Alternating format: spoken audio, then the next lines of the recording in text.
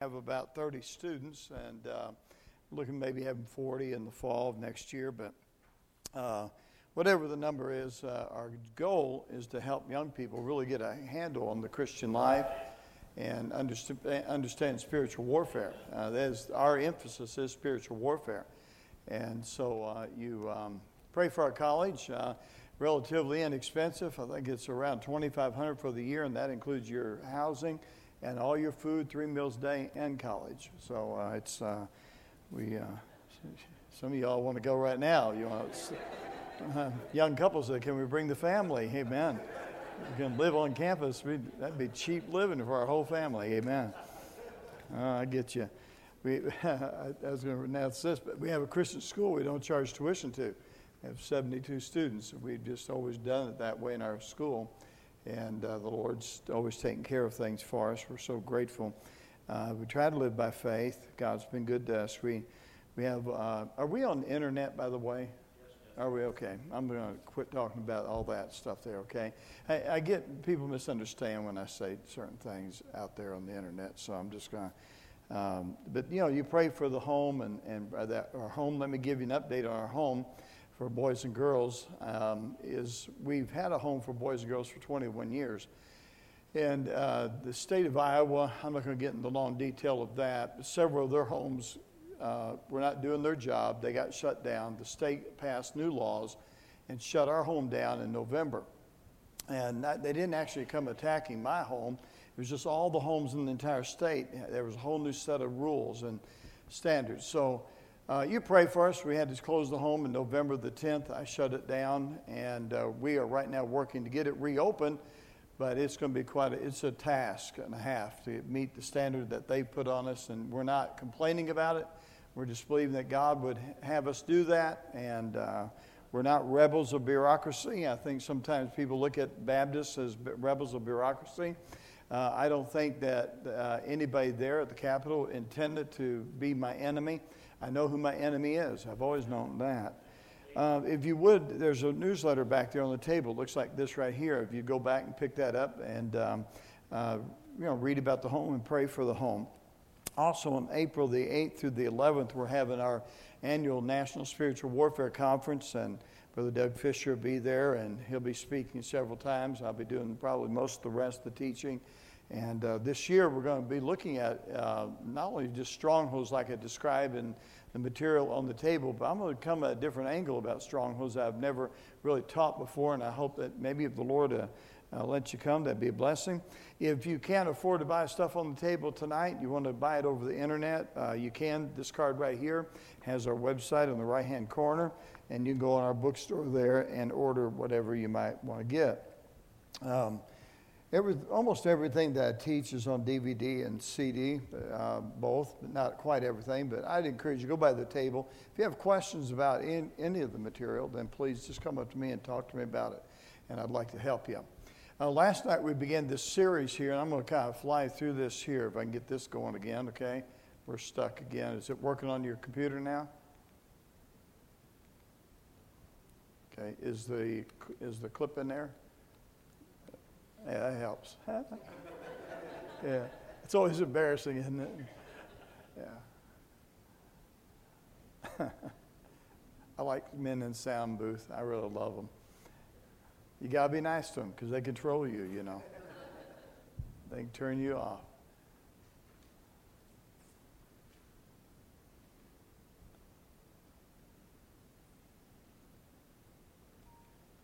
Hey, you got it, man.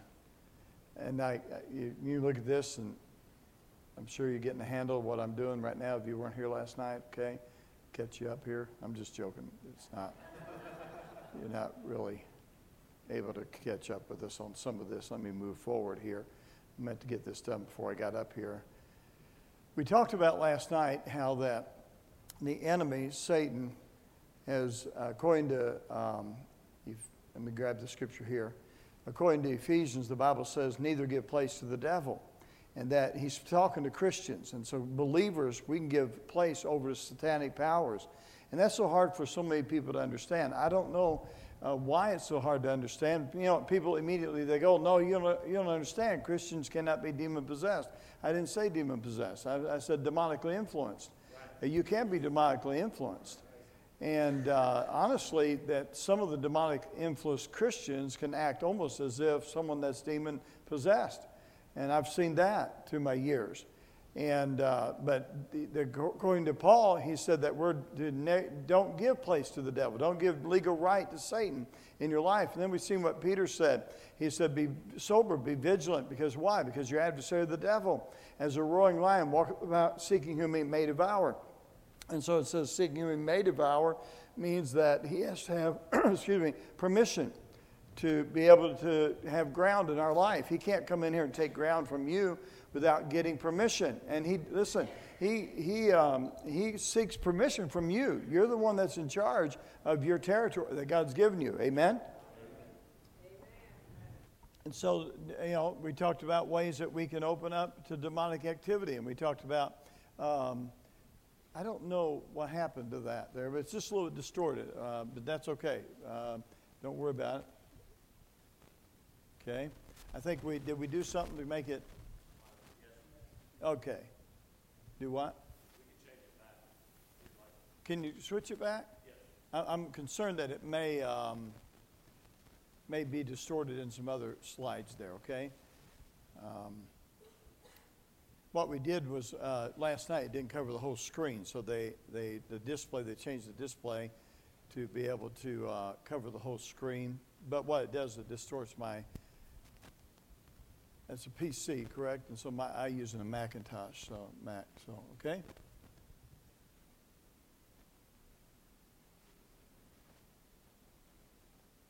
Okay, I think you did it, okay? I'm going to go real fast here.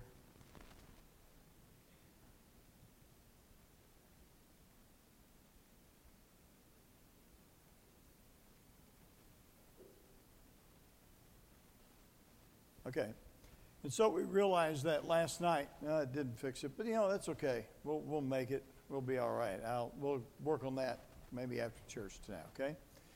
So we can give place to the devil through generational iniquities. Someone always comes up to me and normally and they'll say, now wait a second, I didn't ask for these generational iniquities.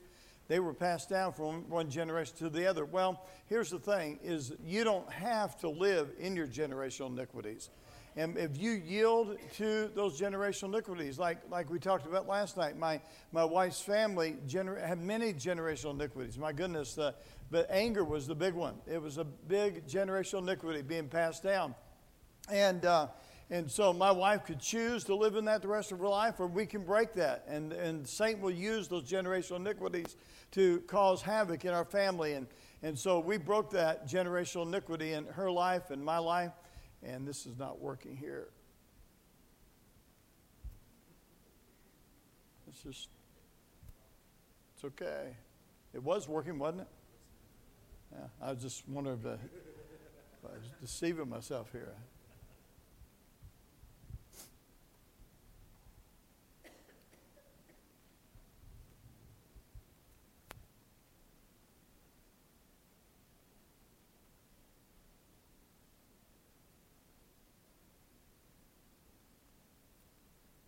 Okay, we'll try it now, okay?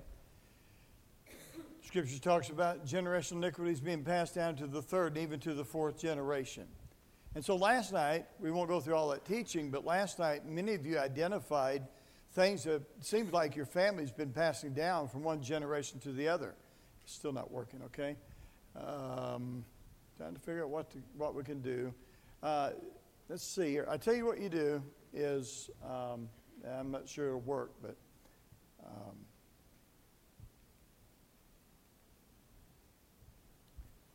do this. Unplug the stick to this and replug it into a different slot there, okay? Should be more slot than just one back there.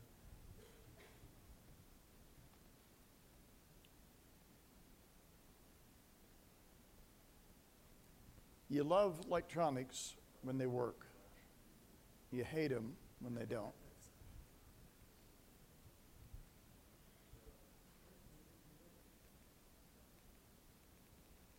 No. I I got full battery.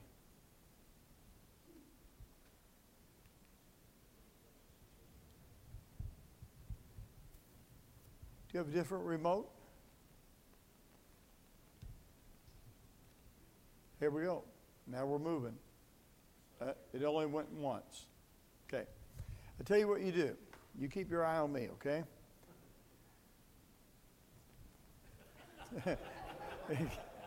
Okay. Yeah, he's looking the other way. I thought, oh, boy. Okay. Just keep your eye on me, and it's moving now. This is weird, okay? All right. It's going to be a long night tonight, okay? So the second door that can get open is the door of abuse. We've seen that there are several kinds of abuse. There's physical, mental, verbal, emotional, or sexual abuse. We dealt with that last night, and what happens is when we're abused and we become bitter toward those who are abusive, then what happens is we open the door to demonic activity through our bitterness.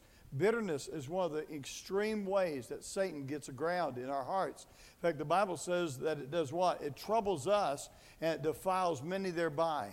And we're going to see the results of that bitterness after a while. And Jesus taught us how to deal with that bitterness, that unforgiveness toward others that have offended us. When he was on the cross, he says, Father, forgive them, for they know not what they do.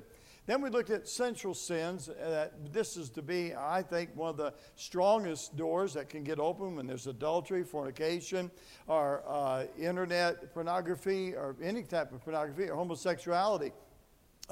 It's hard to believe what's going on in that realm today. We have 420 million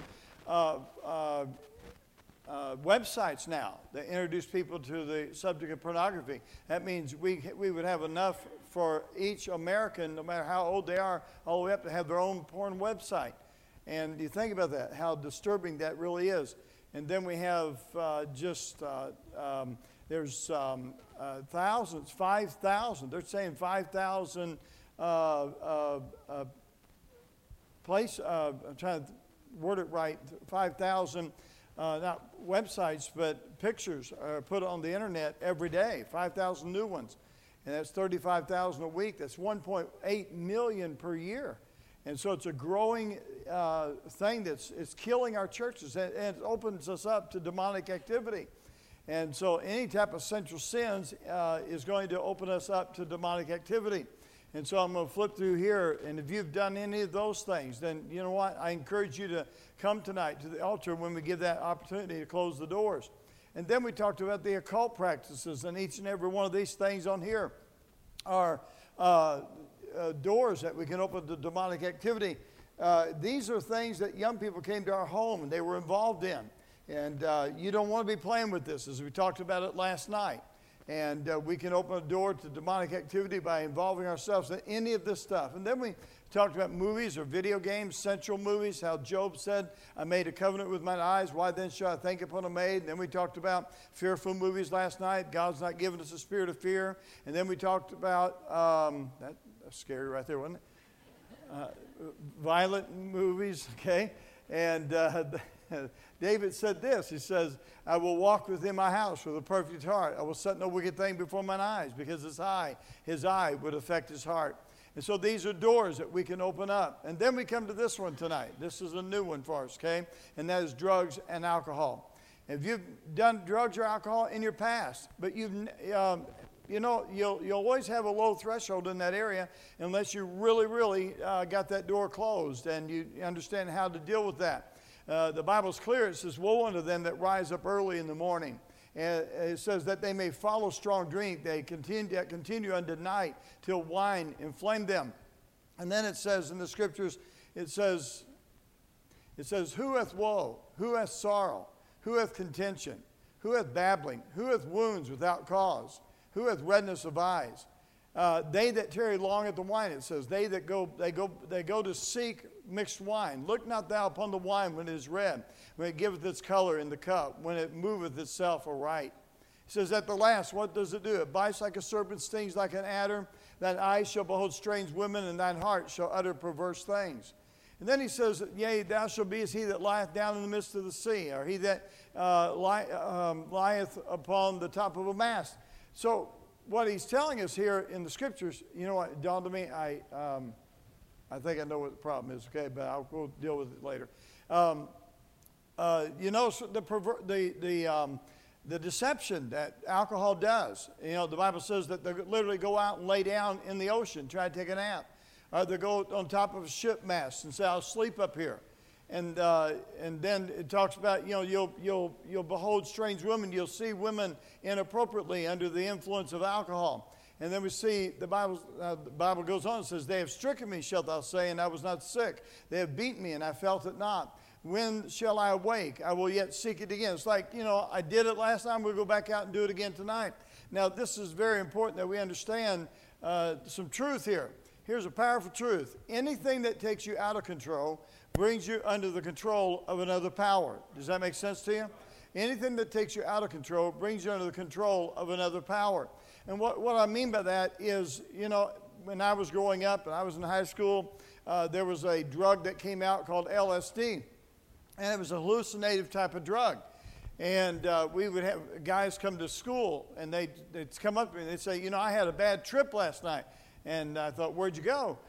And and they go, "You don't know, do you?" Now, I don't understand that. I was a Christian, and I didn't do those things. But they said I had a bad trip. And almost every time they talked about having a bad trip, they would say, I would see images of evil in the windows looking at me. And I would see, and we would hallucinate, and they would say, "We saw demons. We got so scared." Now, look at me.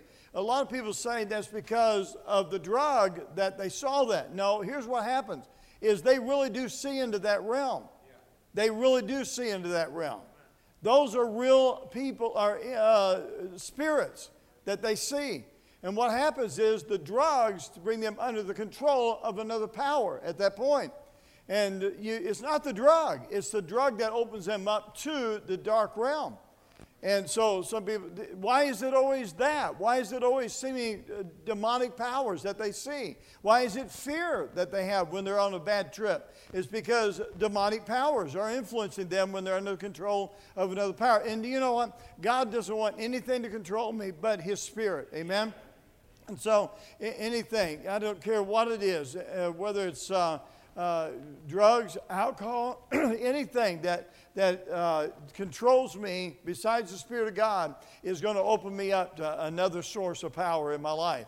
And I remember sometime back, I'll be discreet here, but a pastor that I know used to be on drugs before he got saved, and he was heavily into it, got saved, went to Bible college, did real well, went and started church, and was doing good. In fact, I preached for his church twice, and I was so impressed with what was going on there. And then one day I called back out there because another meeting was coming up. I was going there every year, and I called, and they said, "No, he's not here anymore." And I said, "Well, what happened?" And they said, "Well, his wife caught him snorting a line off the top of his desk." Now, in your mind, you think that's so terrible, and it is terrible, but now think about this, is on a bad day, if you've ever done these things, and high pressure's on you, because you've opened that door, and you've never really dealt with that, closed that door like we're going to deal tonight at the end of the service, then you know what? He was fighting that battle without having closure on that particular area of his life. And the enemy was waiting for him to under the pressure of growing the church and under the pressure of finances. It's amazing what we bow to, isn't it? Amen? And so drugs and alcohol can open you up to demonic activity. Another one is traumatic experiences can open you up to demonic activity, such as the ones on the board here, going through a divorce. A husband abandons his children. A car accident that you didn't really anticipate and took a life maybe, or being raped, a death, or going through an abortion, being molested, church issues. Maybe you went to a church and you had church split. And or maybe your own children's issues, maybe you raise your kids to live for the Lord, and they don't live for the Lord like they should now, and that hurts us, amen. And these type of traumatic experiences that we go through, they can actually literally open us up to demonic activity, because we become bitter either toward ourselves, toward others, or toward God, and that will open you up to demonic activity. I was preaching down in Ohio many years ago. This has been at least 10, 15 years ago, and church about this size auditorium, and a man came through the door there, and he was a sharp young man. I would guess somewhere around the age of my son now, 34, 35. And he came in, and his mother came in behind him. And as they came down the aisle, I noticed he had glassy eyes. And he got finally up to here, and he came around the corner, and he did one of these. And then he shuffled over, and he sat down. And the church service hadn't started yet. And so I went down, I knelt down in front of him, and I said to him, I said, what kind of drugs are you taking? He was doing pharmaceutical drugs. And he couldn't even answer me. And he turned to his mom and kind of groaned at her, and she began to list the pharmaceutical drugs that he was on. And I said,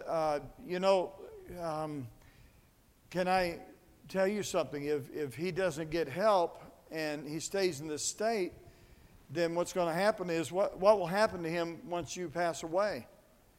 Do you see what I'm saying? And so she was going to have to take care of him the rest of his life in that condition.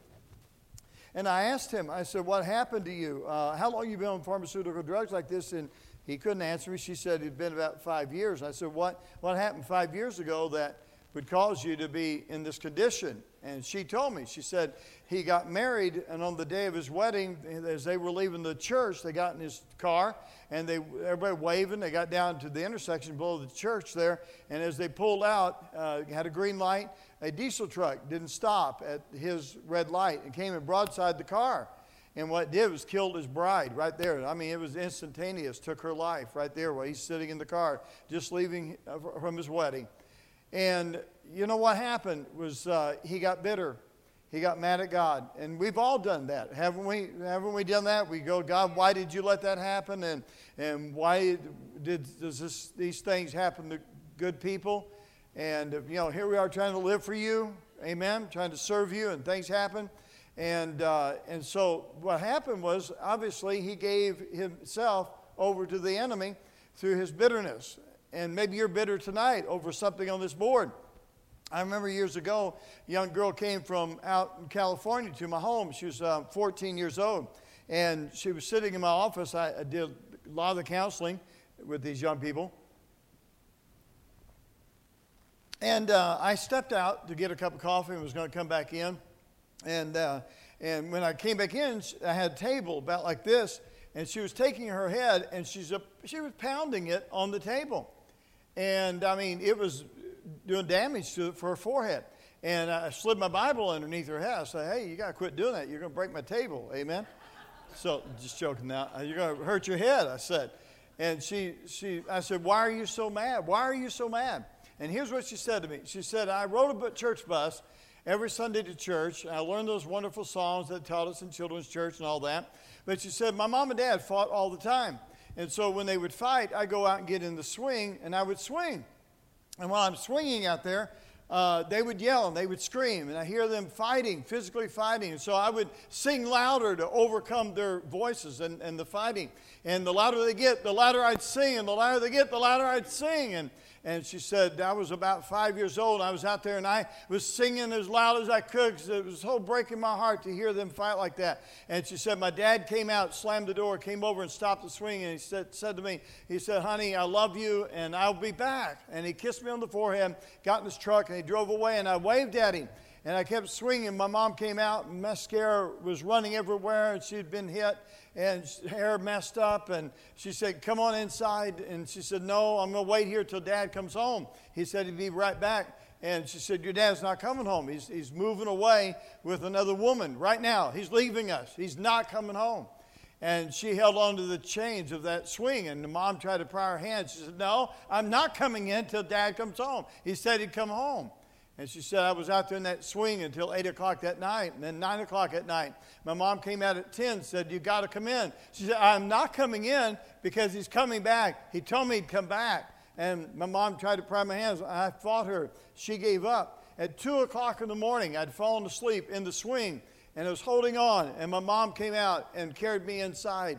And then she said this. I'll never forget it. She said, and he never came back.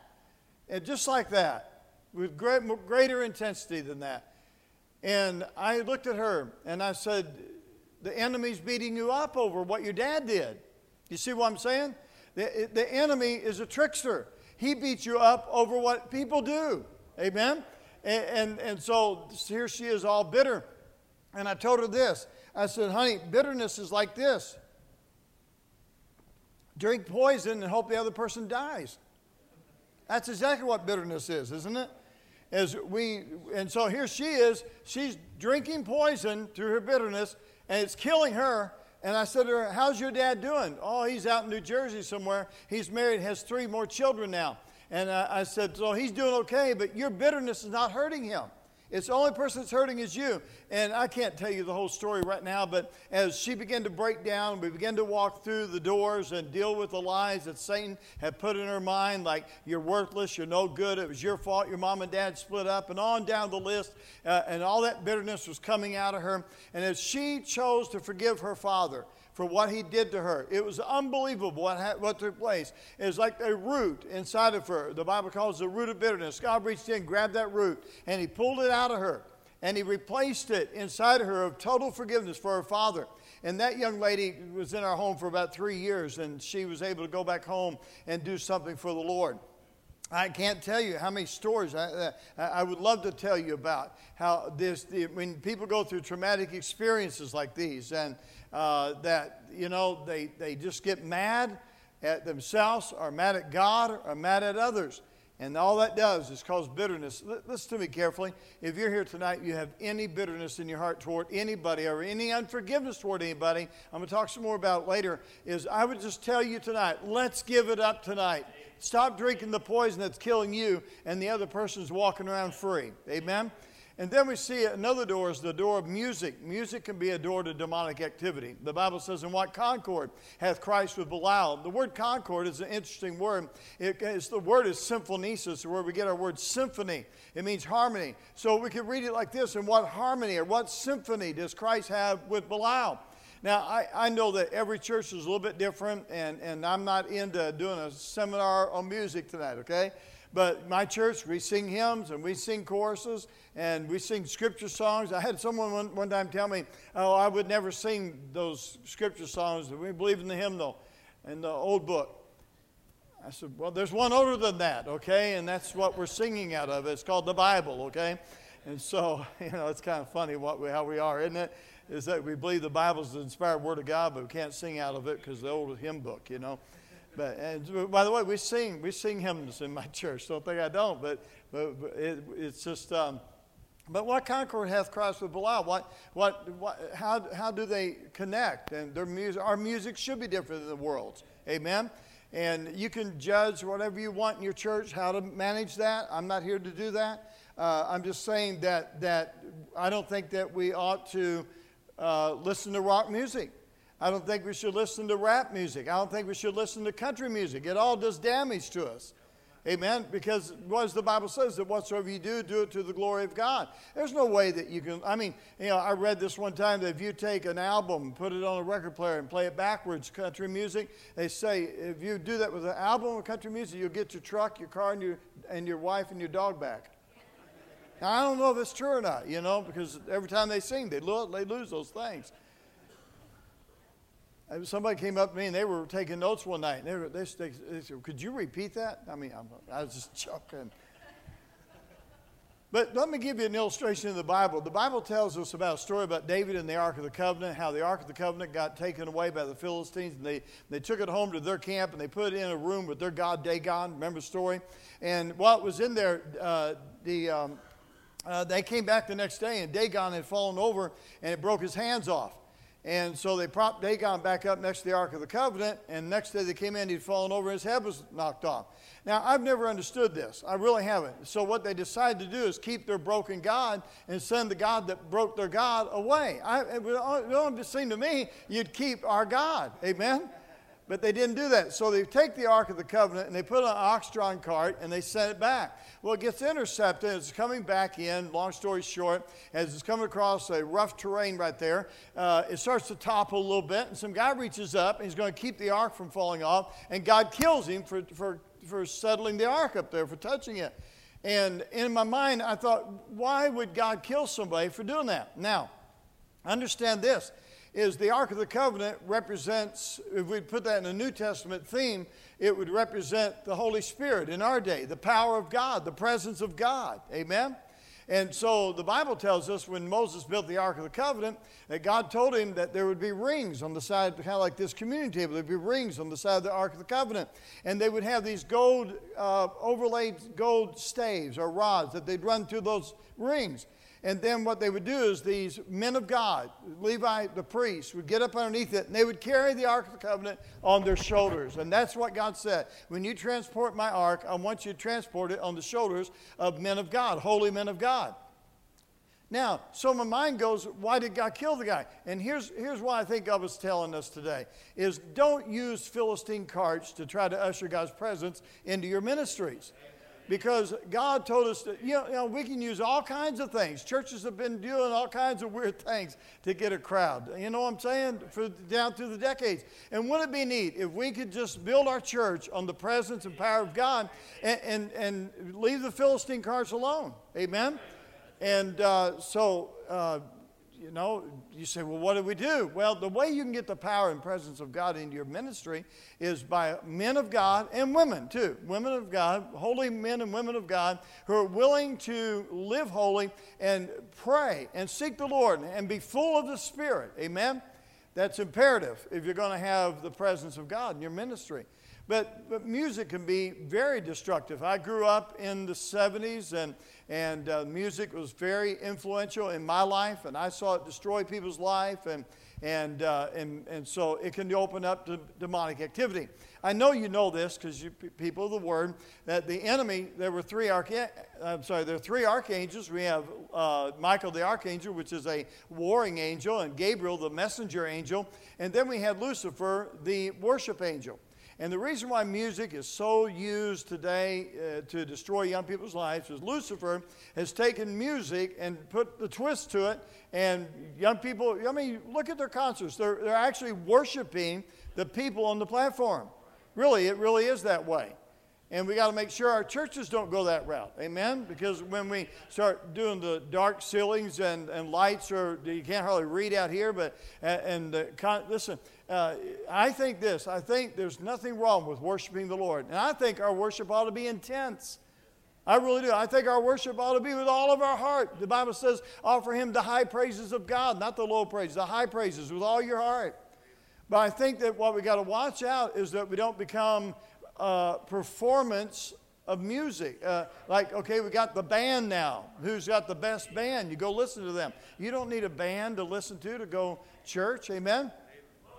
I'm just trying to help you, and I know you already know all this, but don't use Philistine carts to usher God's presence. It will bring demonic activity into your... People will die from using the Philistine carts.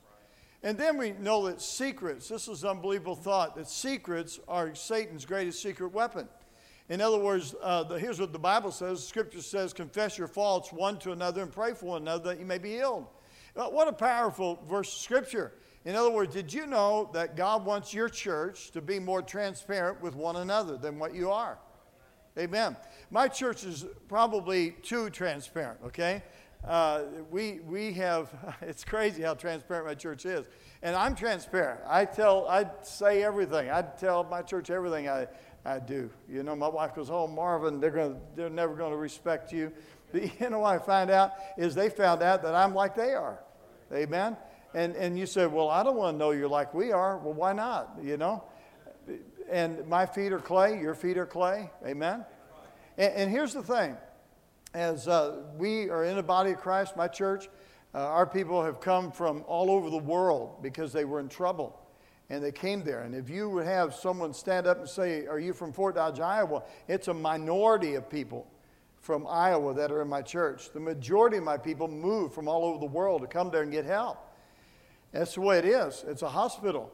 And the other day we had a couple come because they were in trouble. They relocated to our church.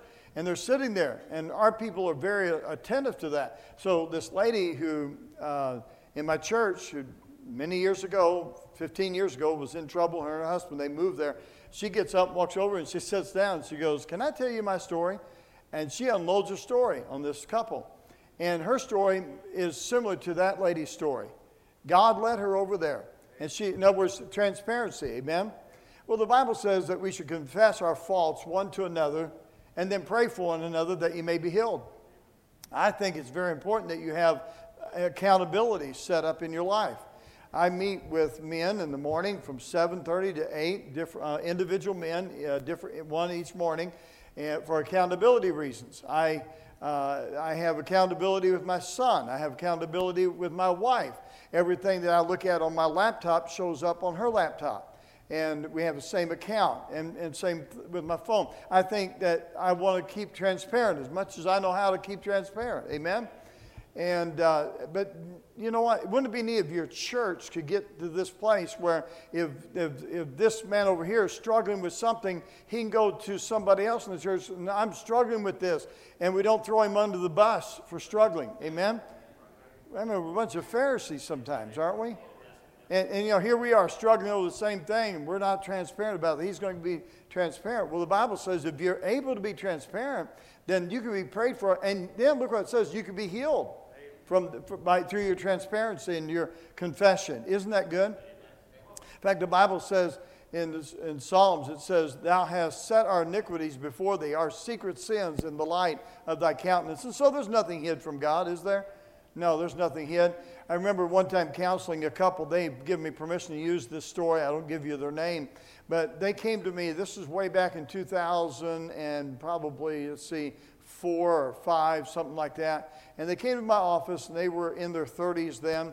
And as I got to this one right here, I said, "Do you have any secrets that you've never told each other?" And you see, when you got a secret, you know what happens is every time you think about that secret, it makes you nervous. And the enemy jerks you around with that secret, right? Well, anyway, she said, she turned almost ashen gray. She just got sick in her stomach when I said, "Do you have a secret?" And she says, "I've got a secret, but I don't think I can tell it." And her husband put his arm around her and said, "You can tell it. I can handle it. Whatever it is, please tell it." And so she said that when she was 16 in high school, that she had a boyfriend, and she came up pregnant. And she went to the office, and they gave her a test, and so it was positive. She was pregnant. And the counselor told her, said, "Would you like for us to take care of this for you?" And she said, "Well, what do you mean?" "Well, we can get rid of this problem if you want this problem taken care of." And she said, "Oh, absolutely, I want to take care of that." And they said, "Well, come with me."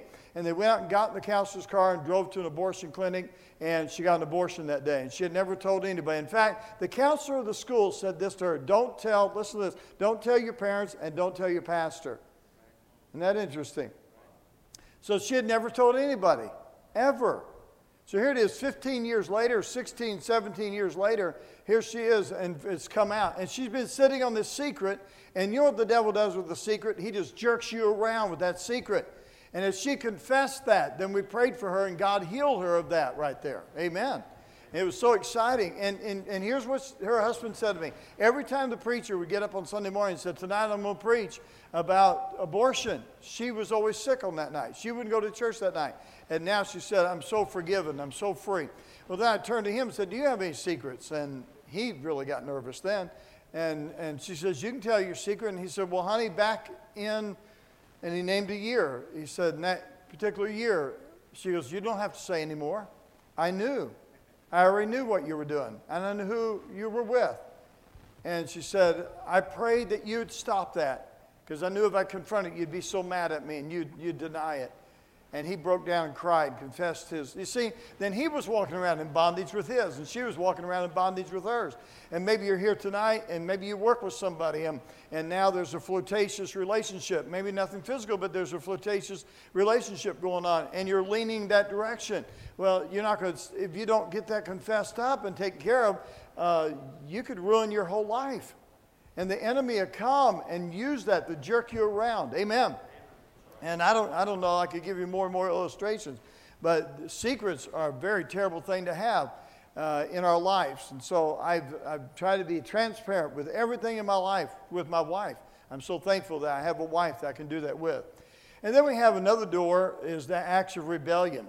The scripture is very, very plain. In 1 Samuel chapter 15, verse 23, it says, "For rebellion is as the sin of witchcraft." And so witchcraft, we don't have any problem knowing what that is, right? Well, rebellion is that like witchcraft. That's exactly what it means. Amen. Don't try to twist it. Don't try to dilute it. It means demonic activity. In other words, when you rise against your parents, you are a rebel. When you rise against your husband, you're a rebel. When you rise against your boss men, you're a rebel. Amen. When you drive over the speed limit, you're a rebel. Hey, huh? You're going, I don't agree with that. Doesn't matter to me. You're wrong. I'm right. Because you know what a rebel is? Someone that transgresses the law. And where did rebellion start? It started in heaven with Lucifer. And the Bible says he rose up against God, didn't he? And God kicked him out of heaven over his rebellion. And now what he does, he wants you to be a rebel. And you go, well, I don't think this driving thing's that bad. Well, now when you get a teenager and they've been watching over your shoulder, looking at you going 70 and a 65, and you go, oh, don't, preacher, that's okay because they won't pick you up if you're just a few miles over the speed limit. Well, then, if you're not worried about it, then why every time you're driving 70 and you see a state patrolman, you hit your brakes? And you shut it down to 65. Why do you do that? Because you know what? Inside of you is a conscience that says you're wrong. Amen. And so then your teenager gets a license, and then they get a ticket for going 70 and a 65, and they come home, and you rail them. You say, you're not going to drive until you're 40 now. That's the way it is. You're never going to drive again, and from now on you pay. And your child's going, you know, you taught me how to drive. I watched you. Amen? So rebellion against authority, rebellion against our God-given authorities, my friend, I'm going to tell you something. It really invites demonic activity into our lives as Christians. I want to take the time to tell you this story. I'll tell it quick, but I was talking to a couple. They were Lutheran. I counsel Lutheran people, believe it or not. Amen. And they were in Iowa, and they had come down. They were farmers, and they were come to my church for counseling. Their pastor didn't know how to help them. He was always in a rage. I'm talking about rage. And so what happened was, I'm sitting there, and I got to this here, the acts of rebellion. And I said, are you a rebel? Are you rebellious toward authority? And here's what he did. He went, and his little wife's going. and I said, okay, I got a mixed message here. And I said, are you angry and are you a rebel? And he goes, and she goes, and he went like this, stop it. You quit doing that. He just told on himself, didn't he? Huh? He's an angry man. And I said to him, I said, you are a rebel. And I said, do you have a hard time working for people? Oh, I won't work for anybody. And I said, I bet you call policemen cops or pigs. Yeah. I said, I bet you struggle with pastoral authority. She said, he's responsible for running 3 pastors off from our church.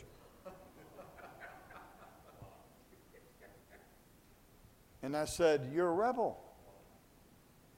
And I said, where did that rebellion begin? Now watch the story. I said, trace it back, pray with me right now, and ask God to show you where you opened the door to rebellion. Here's where the story goes. When he was 17 years old, he had a pickup truck. They lived on a farm. He came home on a Friday night after school to eat supper with his family. He was going to go riding around with his friends in town. And while he was sitting there eating, he told his dad, so I got to go to town. I'm going to ride around with my friends. They said, you're not going to town. It's going to rain. We have to get the crops in. We have to do it all night long, run the combines. And I need for you to drive the truck and haul the grain in. He said, well, Dad, I gave my word to my friends. I'm going to take them in my truck. And he said, you're not going. And as soon as supper was over, he said, I got up, I rinsed my plate off, put it in the strainer. And then he ran, got his keys off the hook, and ran out to his truck. He's going to rebel against his dad. And his dad, he didn't know, was right behind him. And as he opened the truck door and got in, he put the key in the ignition. His dad reached through the window and grabbed the keys and pulled it out. And he said, that moment, something evil came over my life. And I was so mad at my dad. I took the truck door and I hit my dad, and he fell down in the driveway, and the keys flew into the yard. And I ran past my dad. My mom was over there picking up my keys. He said, I couldn't believe I did. I pushed her down in the grass. I picked up my keys. I got in the car, in my truck, and I said, old man, don't you ever touch my keys again. I work to pay for this truck. I pay for my insurance, and I'm going to go ride around tonight. And he started the truck and left. Well, he knew he better not come home while they're up, so he waited till really late to come home. When he got home, they weren't there. And when he went to push the answer machine, it was his mom's voice, and it said, "John, please come to the hospital now. Your dad has had a heart attack." And then that was at like 9 o'clock. And then there was another message on there, and it said, "Don't worry, don't come, your dad died." And at that point, he had opened the door to a rebellious spirit. And in my office, it was so neat to see this 50-year-old man get on his knees, ask God to break that rebellious spirit in his life. And he renounced it and commanded it to leave his life alone and to bring a sweet, submissive spirit to all God-given authorities back into his life. And when he did that, it was so neat. And I got a letter some years ago. That was a long time ago since they were there. But I got a letter, and she said, "Our pastor's best friend is my husband. Whatever our pastor needs or wants, my husband makes sure it happens, and he gets it." And isn't that a good testimony? Maybe you're a rebel tonight. You can't stand authority. I like these guys sometimes in churches. They'll go, "You know what, I'll come to your church, but you're not telling me how to raise my kids." Oh. You don't need help raising your kids. You've never raised them yet, and we've raised ours, and you don't need our help. Go ahead. Go ahead. You need authority in your life. Amen? And so maybe you're a rebel tonight. And then we see the next one is humanistic teachings. The Bible tells us in 2 Corinthians, says casting down, the next word would be imaginations. Then it says, and casting down every high thing that exalteth itself against the knowledge of God. Now, this is the knowledge of God. Y'all believe that tonight, amen? This is the knowledge of God. And God says any teaching that tries to exalt itself above the knowledge of God is going to be demonic activity. Did you know that? Okay? In fact, the Bible tells us in James there are 4 sources of wisdom. There's that which is earthly and sensual and devilish. And then he says, and that which cometh from above. 4 sources of wisdom. Any wisdom that doesn't come from above is humanistic wisdom. Earthly, that's humanistic. Sensual, we know what that is. And then devilish, there's devilish wisdom. And you know, you'd be amazed how many of God's children are filled with humanistic teaching. The Bible says, "Beware lest any man spoil you through philosophy and vain deceit, after the traditions of men and after the rudiments of this world, and not after Christ." Any teaching that doesn't run in harmony with my Bible, I'm not going to listen to it. Amen? In fact, the Proverbs writes this. He said this, "Cease, my son, to hear instruction that causes thee to err, from the words of knowledge." Any type of instruction that causes you to err from this book. Television today, sitcoms. Comedy sitcoms are filled with this message. I don't know if you've ever seen it. You know, like you got, see these families, a sitcom about a family. It'd be a mom, and it'd be a teenage boy and teenage girl, and dad, he's this real tall, dumb guy. Okay? And so he's not home yet from work, and mom's talking to the kids, and they're telling mom what they're going to do tonight. And she says, "Well, we can't tell your dad that," and because, they kind of make fun of him. And on that show, they have a button they push and makes people sound like people are laughing. And so you get caught up in laughing at the father. And then the dad comes through the door, side door, the kitchen door, and he's got a little lunchbox. He's a mammoth guy, and he's carrying a little lunchbox like this, and he says a lot of dumb stuff in the scene. And everybody's laughing at him. And you know what's doing? It's training young people that your parents don't know anything. Your dad's dumb. And training mothers to hide things from the dad, and it's training the children that if you don't get your way by one parent, you get your way by another parent, and all of that sitcom is destroying the home the home structure. Some years ago, there was a man that took his little girl out on the East Coast, and he dropped her off at the kindergarten, and he was an attorney himself, and we dropped her off. And he said, "I'll pick you up at noon." Now, I'll be honest with you. I understand that maybe you don't have a Christian school around here, but if you send your children to a public school, and you should be actively involved in the life of those people that are teaching your children something. In other words, they should know you by first name, and you should drop by there every week. I mean, every week. Well, I mean, think about this. Think about this. There are children, God gave them to us, and we send them in a brick building. We don't even know what those people believe, and we say, "We'll pick you up," and they have more hours than we do, and then when we can't understand why they don't believe like us. Amen? So he drops his little kindergarten girl off. She goes inside, and at noon, he picks her up. She comes out, sits in the car, and he says, "What do you got there?" She said, "Well, I got 2 books in this little bag, and you and Mom are supposed to read them to us tonight." And she said, well, let me see him. So he pulls one out and says, why Bobby has 2 daddies in his house.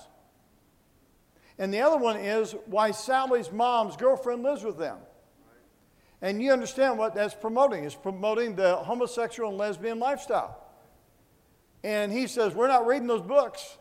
So he marches back in there and says to the lady at the desk, says, we're not reading these books to my little girl. And she said, well, no, you are reading those books to your girl because she can't graduate without those books being read to her.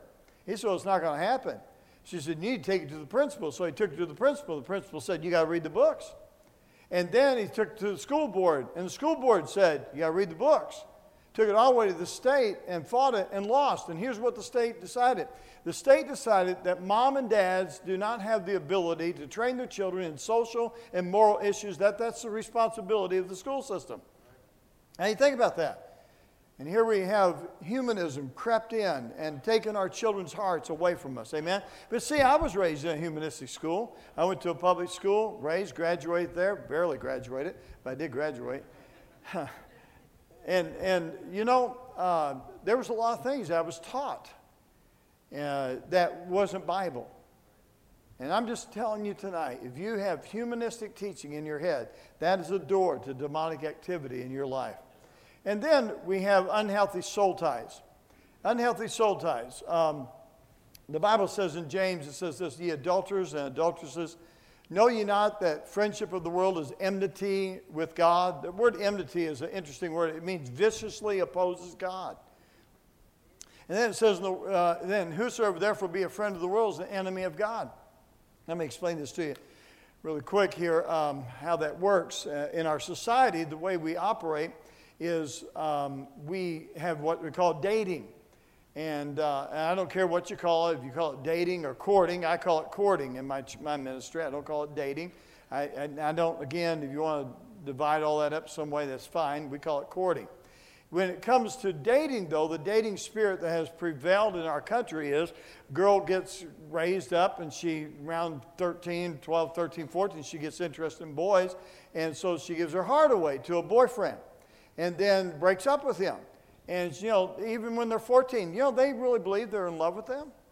And then they get a new boyfriend, and then they give their heart to that boy, and then they break up. And then she gets out of high school and goes to college, and there at college she dates some guy, and she thinks this is a neat guy and gives her heart away, and then they break up. And then meet another one, break up. And then finally she meets Mr. Right. And so what happens is she's given her heart away all down through the years. Since she was 14, she's been giving a piece of her heart away. And now she's going to marry the right one. And when she marries the right one, guess what? She doesn't have much heart left for the one that God wanted her to marry. You see what I'm saying? See, God wanted us to be a one-man woman and a one-woman man. And that's why, you know, let me give you an illustration of this here, how strong a soul tie can be. Because I had to break a soul tie. When I was 14, 15 years old, I was on a baseball team, and my catcher of the team lived down the street, and I was the pitcher. We had a winning season. Him and I would get together every day, and we'd practice. And one day we was pitching the ball to him, and his sister came out and sat on the picnic table watching us. And she was a very beautiful young lady, and of course, a young man. I thought, well, she's an attractive young lady, and I'm playing ball with him, and he introduced her to me, and we kind of struck up a friendship. And then one day I came down to play ball with him. He wasn't there. She was from a single-parent home. Her mom worked. I was a single-parent home. My mom was working. And I came down. I said, where's Ronnie? She said, well, he's not here. And so she invited me in to watch a movie. Now, I know that's not the best thing, but you understand. My life wasn't like I raised my kids, okay? My mom worked all the time because my dad died when I was 3, and that's my life. And so we're pretty much on our own in many different ways. And I went and watched this movie with her. Well, while we were watching that movie, we were sitting on the couch. I'd never sat in anywhere next to a girl. I had a good 2 feet between us.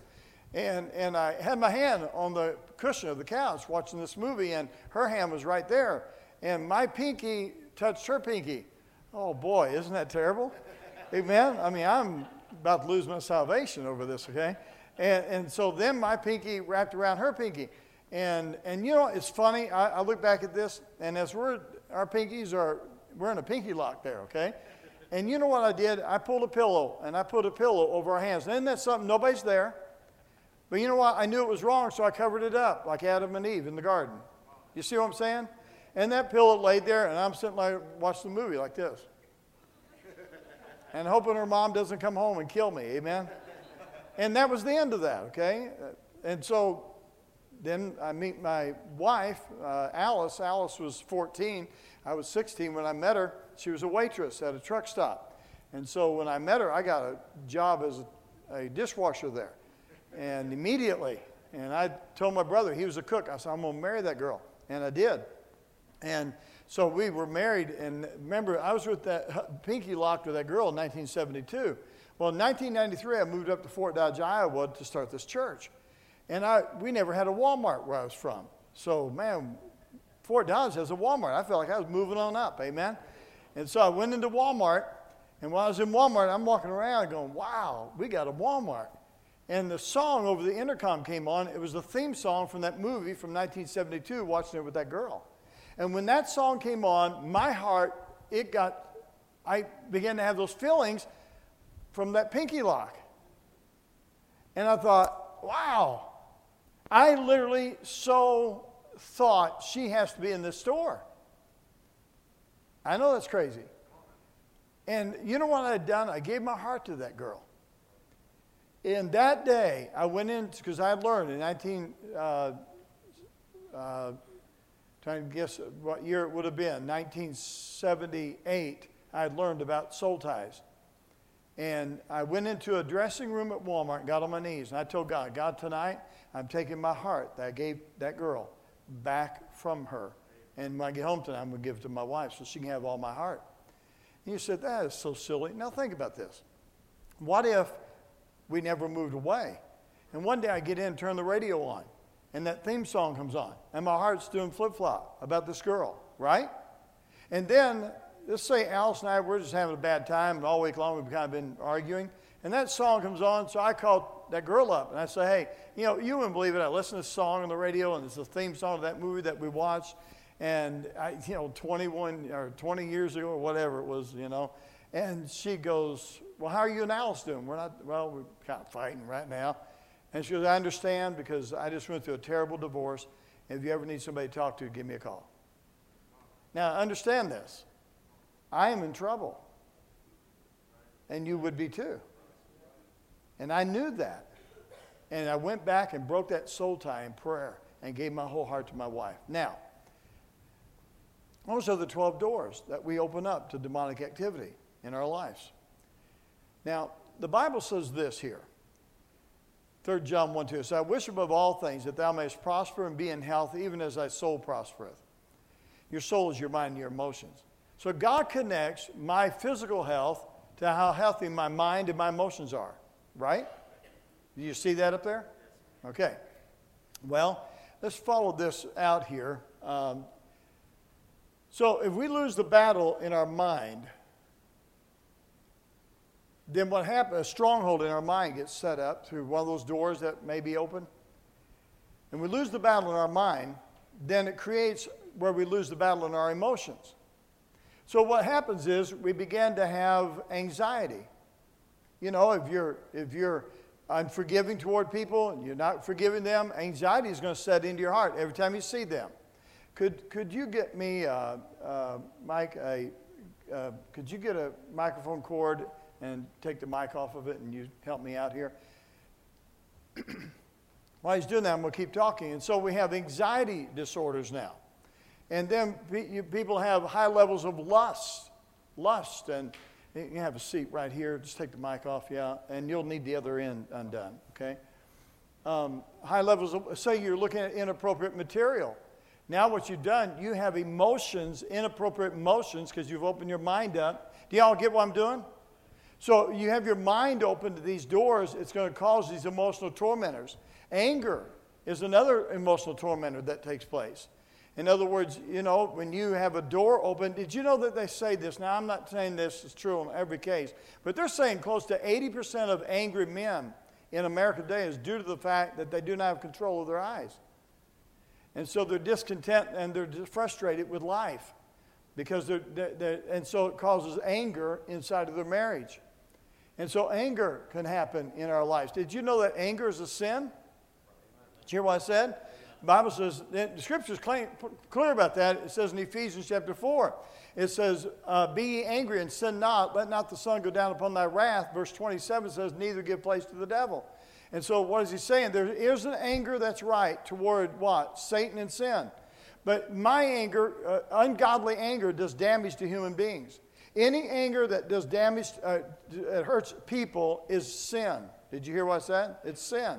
In fact, disciplining my children, we never used anger in our home. We refused to use anger in our home. Never discipline your children in anger, okay?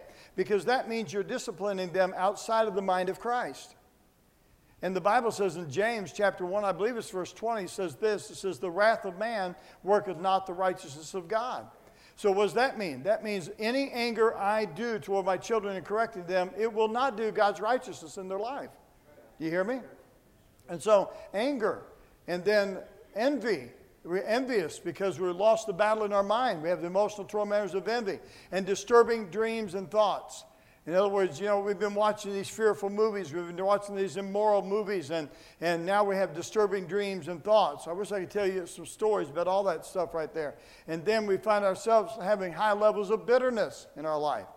And bitter toward what? We're bitter toward our wife. We're bitter toward our dad in the past. And because we lost the battle, we've never really forgiven. Let me have the end of this here, and you take the end and walk down there, okay? And let's just say that tonight, and wipe your hand around that a couple times, because, yeah, there you go. And let's just say what we have here is just say I'm his dad. And so, but while I was raising him, I used anger in disciplining him. All right? I spoke those negative words, those abusive words to him. You got me? And so, you know what? He'll say he doesn't resolve that. He doesn't get that resolved in his heart, but he carries that bitterness in his heart and unforgiveness in his heart. So then what happens is this. If someone walks up and said, hey, you know what? The other day, I saw your dad. You see that? And something jerks inside of you. And then someone says, hey, isn't your dad's name Marvin? And someone walks into church, and it looks like his dad. And here's what happens is people in this room even walk around with this going on inside them all the time. And it's unhealthy for you to do that. You hear me? It's unhealthy for you to live like this. Now let go of that, will you please? Now, hey, I saw your dad the other day. That's the way you're supposed to live. And that's where God calls us to live. God does not want his children walking around. Thank you, brother. He doesn't want us walking around because we're bitter over a traumatic experience. Amen? Yeah. And because what does it do? It will destroy us ultimately. And then we have fears. Fears that we're going to get caught at what we've been looking at. Fears of we're going to lose our job, our hatred, our doubts, doubting our salvation. Because you know what? We got these doors open, and the devil keeps saying, if you really are saved, you'd never be doing that. He's the accuser of the brethren, isn't he? Huh? And then doubts that God loves us. You see, what happens is did you ever doubt God loved you? Sure we have, amen? The Bible says in Daniel 7:25, it says that he, talking about Satan, shall speak great words against the Most High and wear out the saints. And so what he does, he brings God in a courtroom in your heart and accuses God, hey, he doesn't love you and he's not fair and he hasn't done you right. And here you were doing this and that and then this happened. God didn't do you right. You know what that creates? It creates doubts in God. And then perversion and suicidal thoughts. I was in a Bible college here many years ago, and I had the whole body of students were there, and I had them bow their head. And I said, how many of you have thought about suicide since you've been at Bible college? Would you raise your hand up? And you wouldn't believe, I would guess over 200 students raised their hand up that they've been thinking about suicide while they were at Bible college. And what is that all about? They lost the battle. Satan has come to kill, steal, and destroy. Amen? And they'd be amazed how many people here tonight, if the camera wasn't running, I'd have you raise your hand tonight.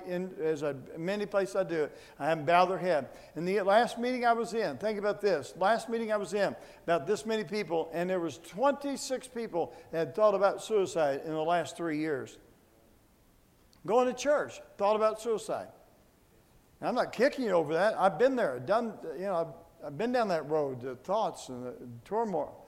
I've lost the battle in my mind. And then discontentment. People are discontent with their house. They're discontent with their wife. They're discontent with their husband. They're discontent with their church. And why? Because you know what? We have these doors open that seem to offer us something different than what we have. And then unforgiveness. Boy, I wish I had so much more time. But unforgiveness is not right to have, okay? You understand that? In other words, the Bible teaches us that in the life of a believer, how many of you are believers tonight? Raise your hand up, okay? You say, I know I'm saved. Okay, good. Now watch this. If you're a believer, then you are never supposed to have unforgiveness toward anybody. You go, seriously? Absolutely. Yes. Because the Bible talks about a man that owed another man about $200 million. And the guy walked up to him and said, give him my money. He didn't have it. So someone would turn you over to the tormentors. He said, no, please don't. And he forgave him of the $200 million. He went out and grabbed a guy that he owed him $17 and threw him in prison because he couldn't pay him his $17. And the man that had forgiven him of $200 million, he finds that out and he goes to him. The Bible says in verse 34 of chapter 18 of Matthew, it says this, and the Lord was wroth and turned him over to the tormentors. But what's amazing is the next verse. It says, and so likewise shall also my heavenly Father do also unto you. If you don't forgive your brother their trespasses. So God the Father literally says, here's what he's saying. You won't forgive a brother of their offenses toward you? And I'm a holy, just, almighty God? And I forgave you a sinner of yours? And what you just told God is my standard of forgiveness and righteousness is higher than yours. Do you hear me? And what you just told God was, yes, Calvary, your son's blood was enough to forgive me of my sins, but it's not enough for me to forgive somebody else of their sins. We have to have a greater sacrifice than that. You see how offensive that is with God? So God says, you mess with that, I'll turn you over to tormentors. And we got people sometimes, they have unforgiveness towards someone that molested them or someone that abandoned them or someone that abused them or someone that whatever, I don't know. And you know what? They walk around in unforgiveness. And God says, no, you have no right to walk around in unforgiveness. You said, you don't know what they did to me. I'm telling you, you have no right to walk around in unforgiveness. And sit here and say that holy God forgave you of all you've done. Seriously, come on. That's a powerful truth. Insecurity, feelings of insecurity. Also guilt. Guilt is a terrible thing. Guilt is, stay with me, okay? Guilt is, there's two sources of guilt. One comes from God, one comes from Satan. And guilt that comes from, let me put this up here real quick. You've got condemnation because I'm going to tie those together. Guilt that comes from God, watch this, guilt that comes from God brings conviction. And conviction points you to the cross and repentance. And repentance lifts you up out of your sin. Guilt from Satan will not point you to the cross. It will not bring conviction. It brings condemnation.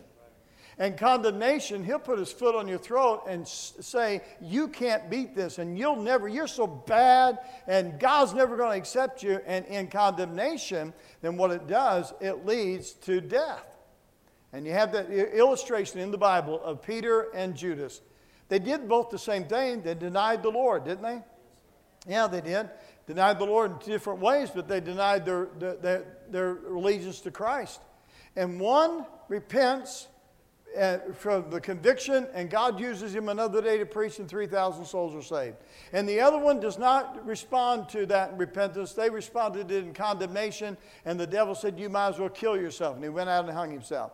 You have repentance unto life and repentance unto death. And one is from demonic powers. And if you have any guilt that's not being taken care of from past sins, then get it taken care of.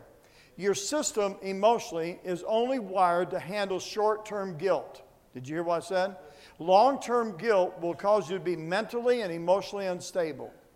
We have a lot of people that are in mental wars because they never took care of what they did bad and wrong. They never made it right. Do you understand? Okay. Isolation. We begin to isolate ourselves. When you begin to want to isolate yourself from the church, or you want to isolate yourself from pastor, or you want to isolate yourself from whoever. When you begin to isolate yourself, then you got to know that's demonic activity in your life. The Bible says he walks about seeking whom he what? May devour. And he's like a what? Roaring lion. Have you ever seen one of those documentaries, safari documentaries, and the lion's in the weeds, and the gazelle are in the field, and the lion's creeping up to the edge? And he gets up to the edge, and he comes out of those weeds, and the gazelle start running away from him. And what does he do? He gets between the main herd and one gazelle, and the herd goes this way, and he steers this one away from the herd. And once he isolates that gazelle has no hope of living. It's over with for him. You understand what I'm saying? Well, the Bible says he walks about like a roaring lion. And what he wants to do is isolate you from people of God. What happens is teenagers, they grow up and they go, well, I know I'm an 11th grader. I don't want to go down there with all them 7th graders. I don't want to go to any youth activities. That's starting of isolation.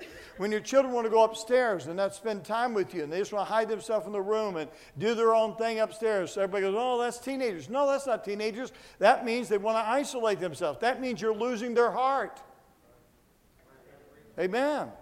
Yeah, my children, when they were growing up, they would sit in my bed until 1 or 2 o'clock in the morning, and they would talk, and they would want to sing, and my wife would go, Marvin, they got school tomorrow. I know it. I don't know what to do with these kids. If only they would, have demonic activity, they would be isolated. They'd go to bed, and we'd have peace in our life. Amen. And so we just. They never would leave the room, and what an incredible life that we've had. So we all work together in the same office, and we don't kill each other. It's unbelievable, amen? And then depression and post-traumatic stress disorder, I'm going to speed up here, and all these things are a result of having a door open. And then what happens is you lose the battle in your mind, you lose the battle in your emotions, and then you begin to lose the battle in your body. And what you begin to suffer with, nausea, being nauseated, colitis, colon problems, intestinal problems, ulcers, bleeding ulcers or infection in your ulcer, having ulcers. And what happens is it's because you have acids in your body, and you're so frustrated and you're so mad, or you're so angry or so bitter, and your body's trying to balance you out. You have chemicals in your body that keeps you balanced. It's like antifreeze in a car. It keeps you from overheating, and God has that in you already. But then what happens is if you just leave that alone and you have high levels of anger and high levels of unforgiveness and high levels of bitterness, you begin to have these problems because your body can't keep enough chemicals manufactured to balance your system out. And then we go in because we're chemically imbalanced. You see what I'm saying? Cancer. It's amazing. There's so much cancer in people's lives. Everybody here has cancer cells in your body right now as you sit here, but we're hoping they're dormant. Amen? But much of cancer today is a result of losing the battle in your emotions because you lost the battle in your mind because you never took care of some things in your life. Hives. I was preaching a meeting, and this young lady, it was a large youth meeting down over in Arkansas. And this young lady came forward. She was a pianist in a church, and she had played the piano for that conference. And she stood over here when I got done with the meeting, and she said, can I talk to you? And I went over here, and she said, you said if you have hives, it could be a result of losing the battle in your mind, a door being open, and then losing the battle in your emotions. I said, yeah, that's right. She said, well, I get hives every time I play the piano on Sunday at my church. I said, really? So you get hives? And I said, how long that's been going on? She said, about 4.5 years. I said, well, what happened 4.5 years ago that made you so bitter? And she said, who said I was bitter? I said you're bitter. How'd you know I was bitter? I said, your jawline tells it. Your brow tells it. And you're a bitter young lady. What happened to you? She said, well, my mom got cancer. And my dad is the pastor of the church. And I begged God to heal my mom. And he didn't do it. And he let her die. And now she's gone. And she's in the past. And I don't have her anymore. And I can't see her. And I said, okay. I said, so she says, but why is it when I play the piano that I get hives? I said, because when you go to play the piano, you're playing for the God that you're mad at. And I said, I bet your music used to be more melodious, didn't it? She said, yeah, it was. Now it's pounding the piano, isn't it? I said, yes. That's because you're playing for the God that you didn't answer your prayer. You're mad at him. You wanted her to live. And she began to weep and she says, what am I to do? And I said, I'll tell you what to do. Close your eyes and turn around and face that wall. That's weird counsel, isn't it? And she said, seriously? I said, yeah. She turned around and faced this wall. And she's facing this wall. I said, now, your eyes are closed? Yes. I said, reach out and pretend your mom is there. And take her in and hug her. And say, I love you. I miss you. And I wish you were here. Now, hold on to your mom. That's in the past. Turn around. Turn all the way around. Hold on to your mom. And put your mom in your future now. I said, is your mom in your past or in your future? She's in the future. She's in heaven. Did you pray God would heal her? Yes. Is she healed? Yes. So is your mom really dead? No. And what happens is Satan will always cause you to look at some traumatic experience in the past and where you focus on that, and it will cripple you from going and reaching your potential in your future. And as she did that and put her mom in the future, she went to her knees and raised her hands up. And she began to praise the Lord right there in that church right there. And then I got home, and it was on Sunday night after church. I got done preaching, and I have a door, kind of like that door there, but and it goes to my office right after I preach. If you preach a bad message, that's what those doors are for. You don't have to face the crowd. And so I just go, if you lay an egg out here, you just go in there, and you don't turn the office lights, and you stay in there until everybody leaves. Amen? I've done many of those. That carpet's wore out going back to my office. And that night, I laid an egg, and so I went back there, and I walked in my office, and the phone was ringing, and I picked it up and said, Harvest Baptist Ministries, Pastor Smith. On the other end of the phone, here's what was heard. She goes, no hives! I go, oh, hi, how you doing? She said, I'm serious. No hives this morning, no hives tonight. I played melodiously. Everybody knows the difference. And you know what it was, is that your body reacts physically to the emotional traumas that you're not dealing with properly in your mind, okay? And headaches, not your husband, but headaches from, we have a lot of people with headaches now. People are taking a lot of medication for headaches, and I think a lot of our headaches are a result of losing the battle. Catatonic and zoning out. Some of y'all are doing that by this time, okay? And catatonic is where it's like sometimes you just want to sleep and don't want to face life. Insomnia, you can't sleep now, so you're going to take pills to sleep. And isn't that a nightmare? Amen, doing that.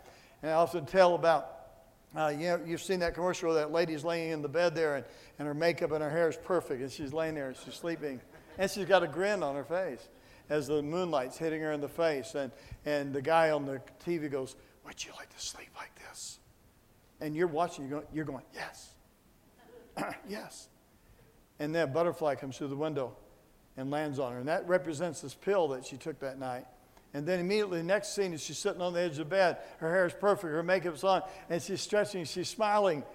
And she's going, and he goes, would you like to wake up like this in the morning? You, yes, I want that. And then they say, take this pill. Now, that is false advertisement. I gave my wife one of those one night. And I said, do your hair and do your makeup before you go to bed. And the next morning, she didn't look like that lady did. So I'm telling you right off the bat, that's false advertisement right there. I mean, nothing like that lady. I'm telling you, nothing like her. And when she said, would you like to wake up like this? I said, I'd like for you to wake up like that. Amen? But it's false advertisement. But, did you notice at the end of the commercial what they do? Here's what they do. They say something like this, at the end they go, take this pill now. If you get dizzy, don't drive. And then it could cause lung cancer. It could cause kidney failure. It could cause, if you can't breathe, call 911, get life flighted to the hospital. And you know what that pill may do is put you permanently asleep. And wouldn't it be better if we take God at His word and say that He gives His beloved sleep? That's what He says. And you know what our problem is? We lost the battle up here. And we lost the battle in our emotions. Now we're losing it in our sleep. And quickly, speech disorders. I've had people that had stuttering. The stuttering left when they got things resolved. Eating disorders. Breathing disorders. I wish I had time to tell you a story behind every one of these. Dizziness. Vision loss. I had a man that was blind. But the doctor said, you're not blind. And he was blind, though. He couldn't see. And when he was willing to forgive his wife for what she had done to him, his eyesight came back after 4 years. And it was a really interesting thing. I had his son drop by my office. That's been 15 years ago, 14 years ago. His son dropped by my office recently and said, I was a little child, and you helped my dad out. And it said, changed our family. Vision loss, paralysis. We had a young man come in paralyzed from the neck down in a wheelchair. And the doctor said, you are paralyzed, but we can't find anything wrong with you. It was all over being bitter, his paralyzation. See, bitterness is a root, and a root goes into your system and wraps. A root does what? Because it wraps around something, right? Well, root will cut off circulation. And oh, no, hear this. All bitterness will attack a nerve system, some nerve system. The guy that was blind, it attacked his optical nerves. The young man that was paralyzed, it attacked his nerves in his spine. And both of those, God healed them when they were willing to give up their bitterness. And high blood pressure, that could be muscle spasms, heart troubles. And these are things the Bible says, for instance, you see it, fear up there. The Bible says that men's hearts shall fail them for fear. Remember that scripture? All right, we've done a lot tonight. I probably wore you out, okay? That little glitch at the beginning got us behind, so I've been blame that, okay?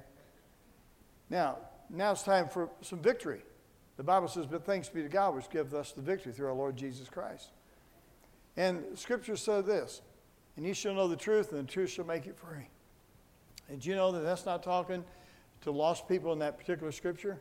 It says that the many Jews had believed, and he said unto them, you shall know the truth, and the truth shall make you free. Do you know God's people are walking in bondage? And tonight, God wants to set you free. Amen? And so if you're here tonight, and you'd say, Pastor, I have one or more of those doors open. Would you bow your head and close your eyes for a moment, please? And I'd like for no one to be looking around at this point. And could we turn the camera, not make sure nobody in the crowd has